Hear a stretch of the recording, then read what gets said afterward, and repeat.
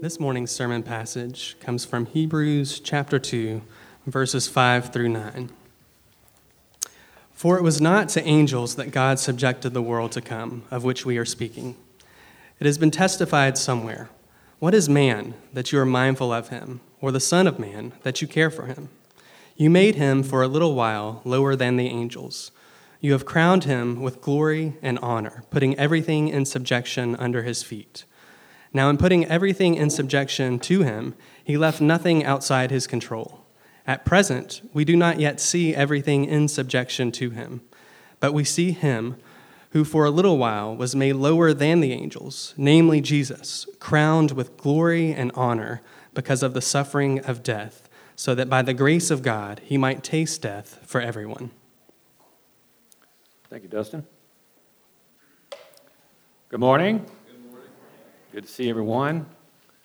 I'm Stephen Carlson. I'm one of the elders here. I'm pinch hitting for Jamie today, who's out of town. And he and his family will be on vacation next week, and Austin will be pinch hitting for him next week. But we're going to continue our series in the book of Hebrews. So if you turn there to Hebrews chapter 2, we'll be looking at the passage that was just read.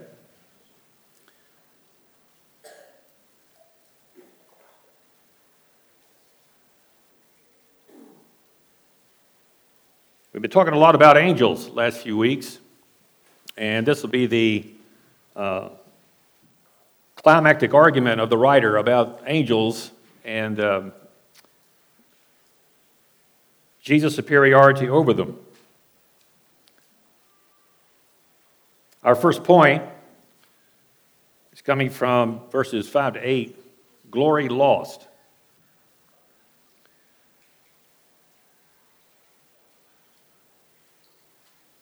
So let's pick it up there in verse 5. Now it was not to angels that God subjected the world to come. The writer has mentioned the world to come several times already. And in order to get a running start, I'd like to back up and look at these. Go back to chapter 1. In the prologue, verse 2, it says, "But in these last days he has spoken to us by his Son, whom he appointed the heir of all things, through also whom he created the world." What we have here is a backward glance and a look forward. Jesus is the creator. There are 4 specific passages in the New Testament that tell us this. God the Son created the universe, and this is one of them. He's the one that started everything. But he's also going to be the one to inherit everything. And this is a forward glance to the time when Jesus comes back and rules and reigns over all. He is going to inherit everything that he has created, no longer marred by sin because of his redemptive power. Also, in verse 8, there's a reference to that verse, that coming kingdom. Your throne, O God, is forever and ever, the Father says of the Son. The scepter of uprightness is the scepter of your kingdom. And then in verse 13, a more specific reference to what Christ will do when he returns. To which of the angels has he ever said, "Sit at my right hand until I make your enemies a footstool for your feet"?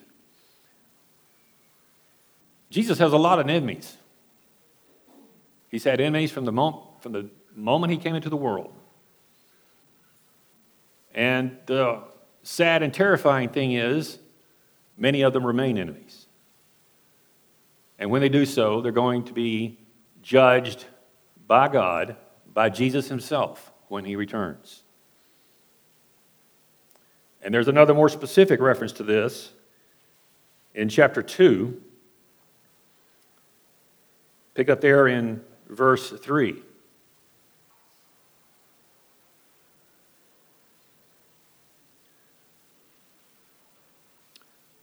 How shall we escape if we neglect such a great salvation? Notice that the writer here doesn't even take the time to answer the question, because the answer is obvious. No one will escape. If you neglect the salvation provided in Jesus alone, there is no escape from the coming wrath of God. That's the universal testimony of the Scripture. That's the emphasis of the New Testament time and time again. That there is going to be a day of coming wrath against sin. And either Jesus is your sin bearer or you will bear the penalty of sin yourself. And this is not a very popular subject, but it's an extremely important one. And because it's such a terrifying thing, we have to be careful. We have to be faithful in making sure people understand what we're saying, what the Scriptures say that God is going to do to those who reject His Son. And now we come to the fifth reference to the world to come, as he puts it there in verse 5. And by my count, there's 24 more in the rest of the book. This is a theme that permeates the entire book. So pick up there in verse 5 again.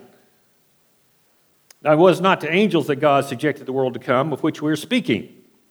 He's already spoken about it, and he's speaking about it again here. It has been testified somewhere, what is man that you are mindful of him, or the Son of Man that you care for him? The climactic argument about Jesus' superiority over the angels comes right here in this passage where he quotes Psalm 8. It's a Psalm of David. There verses, got to give me a large print Bible. I'm getting old. Boy, these numbers are really small. Verses 6 to 8 quote Psalm 8, 4 to 6. And that entire psalm is a psalm of praise to Yahweh because of his creative power. The verses before this in the psalm talk about David saying, I behold the works of your hands, the sun, the moon, and the stars, and I feel really, really small.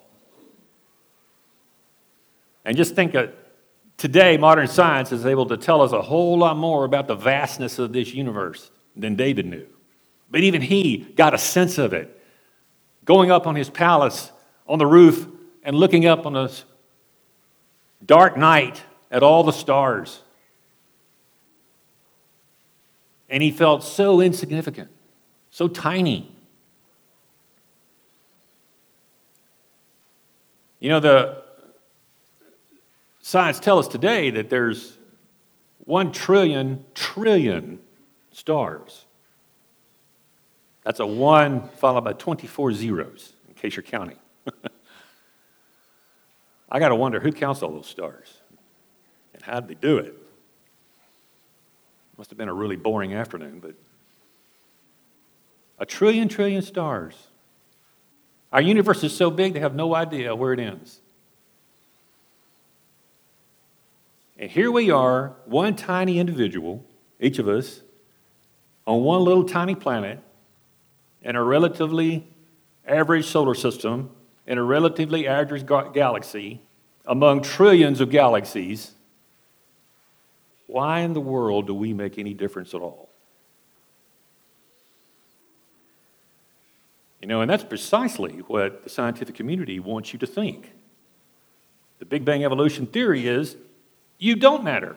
You're just a cosmic accident. The Big Bang occurred, evolution occurred, and here we are. You're born, you live, you die, you're gone. Scriptures teach us something very, very different. That is a lie straight out of the left side of hell. By the way, the left side of hell is worse than the right side of hell, in case you didn't know that. But David knew better. Why did he know better? Because he had the book of Genesis. Psalm 8 is a poetic celebration of the creation account in Genesis 1. Look, notice what he says. What is man that you are mindful of him, or the Son of Man that you think of him? And this is parallelism. The word man and the phrase Son of Man refer to humanity. I know we often think of the Son of Man as the way Jesus referred to himself in the Gospels. But here, and the ESV is correct in not capitalizing the word son, because this is a reference to humanity, and this is the way parallelism worked in the Old Testament. For instance, in the book of Numbers, the prophet says, "Who is the Lord?" He is not a man that he should lie, or the son of man that he should repent. And several dozen times in the book of Ezekiel, the prophet is referred to as the son of man by God. So this is just two different ways to refer to humanity. And David says, why do you even think about us? Why do you care? But then he answers his own question based on Genesis 1. You have made him a little lower than the angels. You have crowned him with glory and honor. This is why we matter. This is why we have significance, because God created us that way. He created us in his image and likeness, and this is probably the way that the writer here David was referring to that as honor and glory. What a great honor for God to create us in his image and likeness. What does that mean? Image means that you are God's representative. When God created Adam and Eve, he placed them in the Garden of Eden to be his representative, to rule over his creation. Likeness means relationship. We are the only creatures in the universe that can have a relationship with God. And those two things together indicate responsibility. What we do, what we think, how we act does matter. These things are true because God created us this way in his image and likeness. He gave us glory. He gave us honor there with our original parents in the Garden of Eden. Commanded them to rule over it, rule over everything he created there on planet Earth. And what should have happened was that Adam and Eve lived happily ever after. They had children, no sin in the world, perfect harmony, perfect relationship with God, perfect relationship with each other, perfect relationship with their environment. But something went terribly wrong and destroyed all of that. And it's called sin. The joy of reading chapters 1 and 2 of Genesis is marred by Genesis chapter 3, when they did exactly. There was only one way to sin. Can you believe that? Think of that. There was one way to sin. And they found it. They both ate of the tree of the knowledge of good and evil and plunged the entire human race into sin, and all those relationships were destroyed. They were separated from God. They were going to experience death. They were separated from each other. Their relationship was ruined with each other. They hid from each other as well as from God. God cursed the ground because of sin, brought thorns and thistles to challenge just their survival. It was horrible. Rebellion against God brought destruction of everything God had given them. David sees what God had done for our original parents here. You have crowned him with glory and honor. You have put in subjection everything under his feet. Everything God had given Adam and Eve, the entire planet, rule over the entire planet, had been destroyed. Everything has to be earned, has to be difficult, because sin and death have entered the world. But notice what he says now in verse 8. Now, in putting everything in subjection to him, he left nothing outside his control. Original humanity, Adam and Eve, there was nothing God did not put under their control on planet Earth.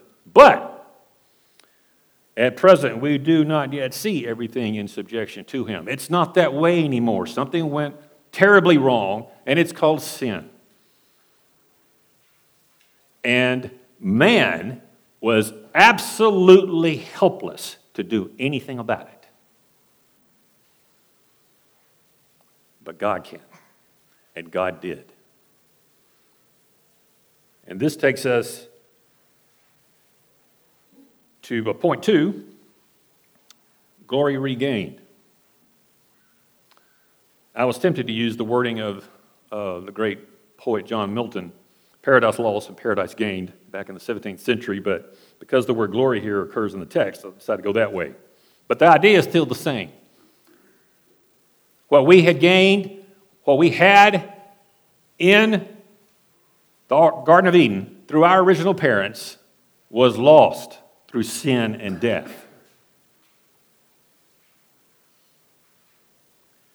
And now 2,000,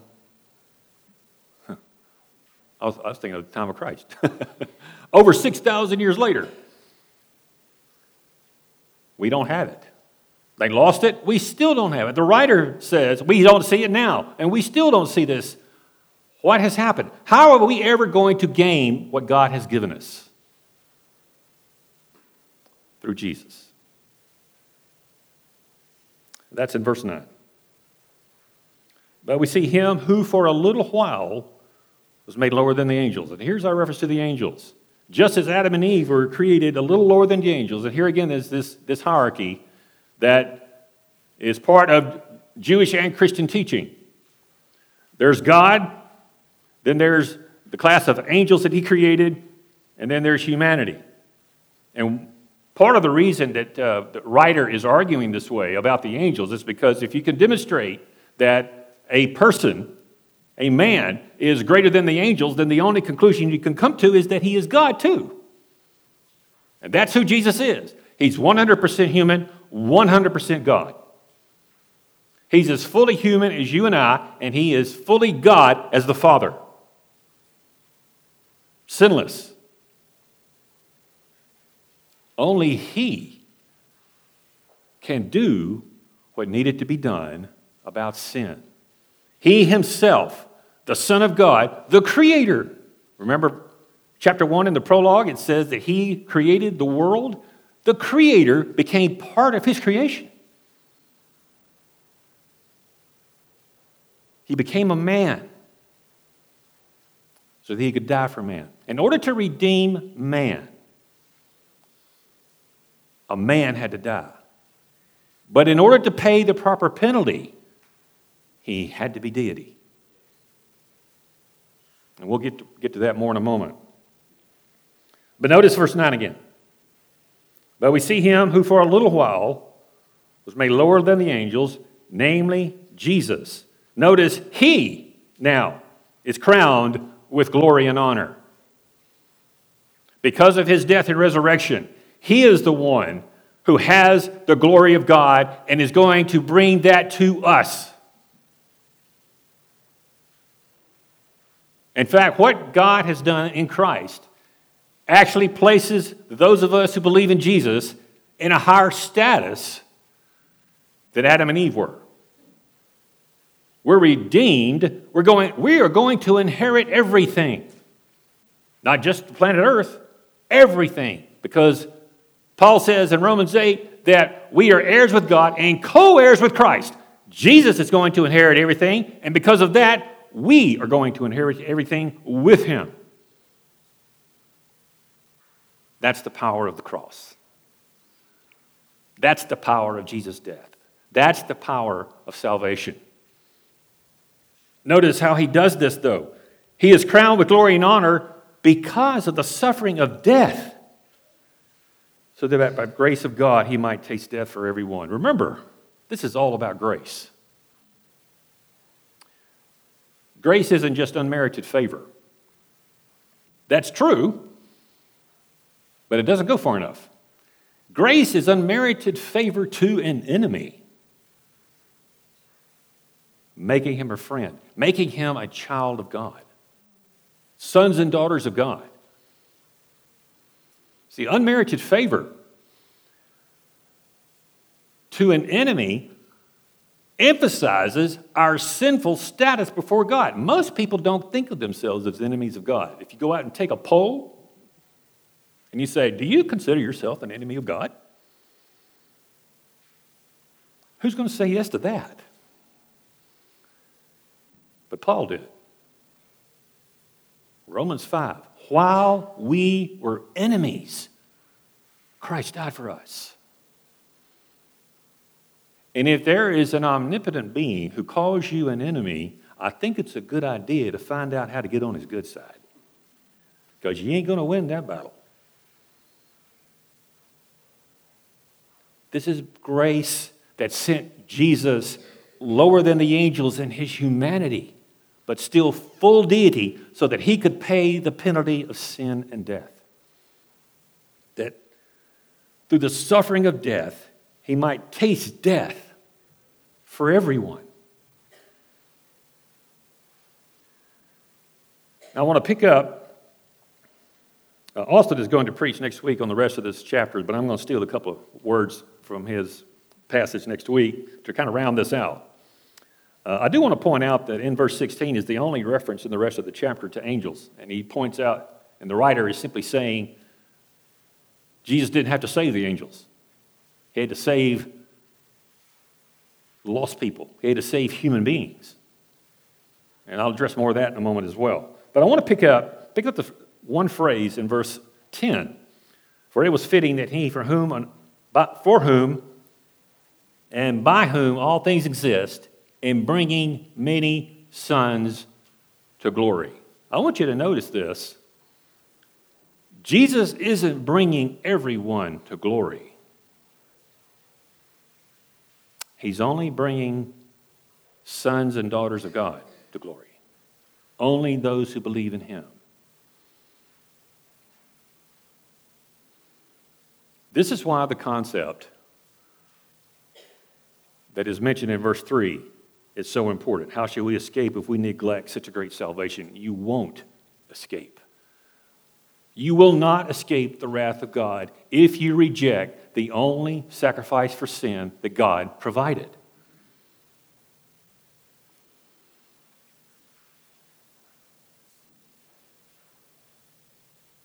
Sin has a penalty that you and I simply cannot pay. The original audience here, the people that the writer wrote this letter for, Jewish Christians, they were influenced by Jewish thought that gave angels much to influence, much to higher an influence in their life. They knew, for instance, that, in fact, Paul confirms this in Galatians 3:19, that angels in some way help put the law of Moses into effect with Moses as the mediator. And because they contributed in some way to the ratification of that covenant, they seem to have started toying with the idea that they needed angels on their side in the new covenant too. And he's saying no. In fact, when he gets to the detailed analysis of the new covenant in chapters 8 and 9, angels aren't anywhere to be found. They make no contribution whatsoever. And let's remember that. Because salvation is by the grace of God, and because it is a gift, it means we do absolutely nothing to earn it. In fact, trying to earn it means you can't have it. You have to stop trying to earn it before you can receive the free gift of God's grace.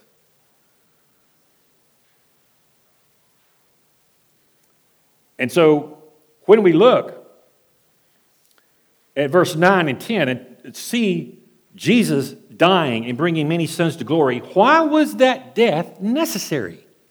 Why? Have you ever thought about the irony here, that death defeated death? What happened in Jesus' death that defeated it?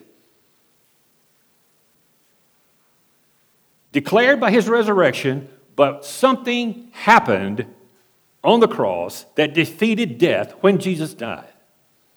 And this is the term I would like to pick up from verse 17.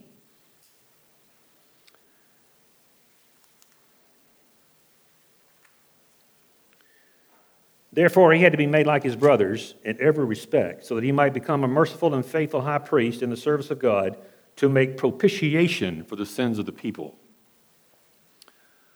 Now, I don't know about you, but propitiation is not a word I use in everyday language and everyday conversation, but it's a very important, powerful word. And here's the definition for you. Propitiation, the appeasement and removal of God's wrath against sin through the appropriate sacrifice, to major ideas in this word every time it's used: averting divine wrath and sacrifice. Do you see the problem? Sin is an offense against an infinite God. And the problem is you and I are finite. We can do nothing to pay for an infinite penalty. That's why work salvation is ridiculous. You cannot pay an infinite debt.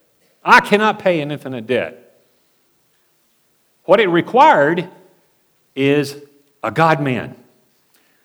One who was a man so he could die for man, and one who was God so he could pay the infinite penalty that sin deserved. And that's what this word refers to, propitiation. That's what Jesus did on the cross. He made an infinite payment for sin so that you, by faith in him, can be forgiven. And when you look at it that way, you realize there is absolutely nothing that we could do to earn that. Angels aren't going to help. Church membership isn't going to help. No kind of good works is going to help. Jesus doesn't want you to try to help. He's already done it. The song says it well. Jesus paid it all. All to him I owe. Now, in wrapping up this section on angels, I thought it might be helpful to kind of backtrack a little bit and round out what the scriptures as a whole teach us about angels. So, here's a few things to consider. Because angels exist, God created them. God created all the angels. And at the time he created them, they were all sinless and holy. God created the angels prior to Genesis 1:1. We know this from Job chapter 38, which says that the angels witnessed God's creation of the universe, and they sang and rejoiced over what they saw. Boy, that must have been some sight. To witness God's creation of the universe in those 6 days. They were already there. They already existed. And apparently, God created all the angels en masse. In other words, he created them all at the same time. Since they are spirit beings, angels do not reproduce. Now, I know this next one is going to mess up a lot of great movies and TV shows, but angels do not become human beings. Never have, never will. They have taken on human form, but that's very different from taking on flesh, becoming an actual human being. Jesus, the Son of God, did that.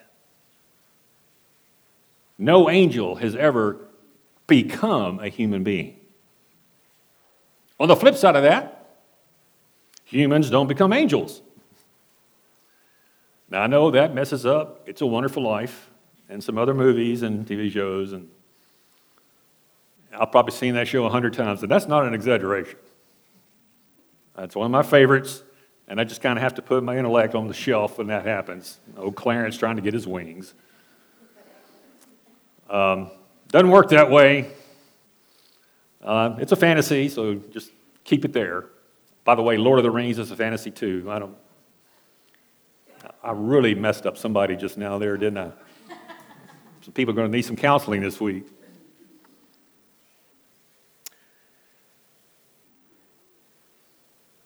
One of the indications that there's a sharp distinction here between humans and angels is that the Apostle Paul tells us in 1 Corinthians 6, 2 and 3, that we as the redeemed of God are going to judge the unredeemed, and we're going to judge angels. It'd be great if he'd explain that a little better, a little more, but he doesn't. Somehow, some way, that's going to happen. That's part of our inheritance with Christ in the future. Satan and demons,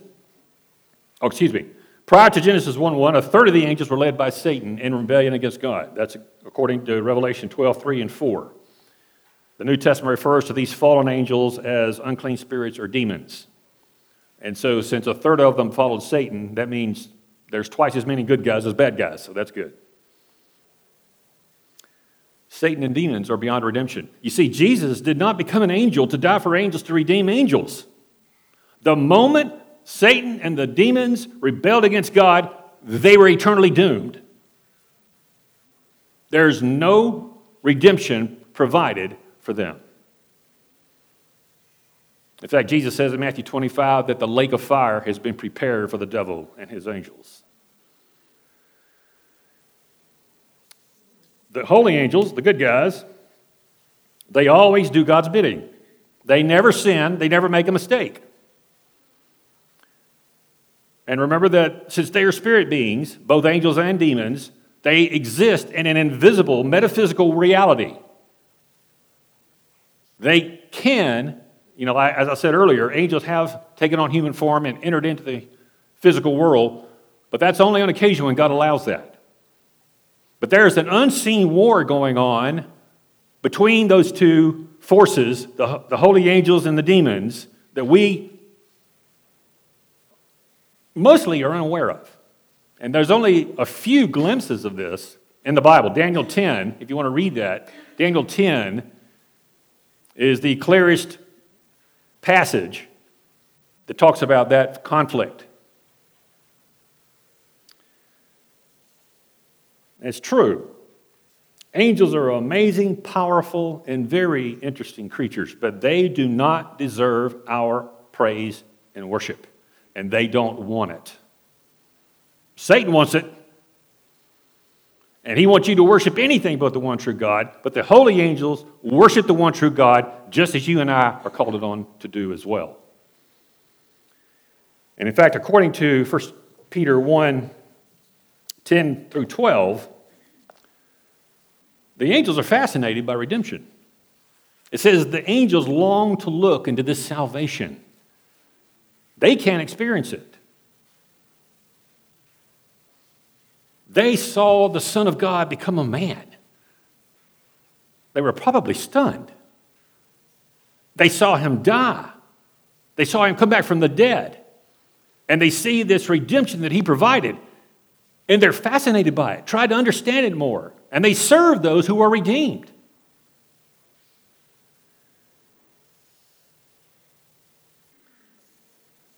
But let's remember, angels make no contribution to our salvation. Angels make no contribution to the new covenant, even though they did the old covenant in some way. They do not the new covenant. When the writer of Hebrews gets around to talking about the new covenant in depth, chapters 8 and 9, angels are nowhere to be found. They're not needed. Jesus and Jesus alone did this. Jesus and Jesus alone paid that propitiation. It's not there anymore, but you know what I'm talking about. He's the one that paid that ultimate penalty of sin, that infinite debt that we owed God. He and He alone is the one who did that. He and He alone is our intercessor and our mediator between us and God. It is He that we come to the Father in prayer.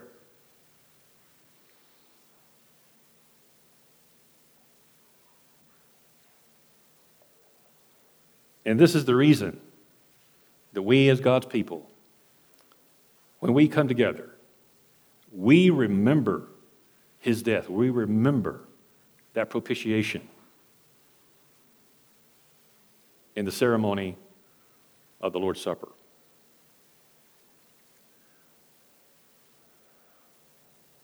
The Lord's Supper is a celebration.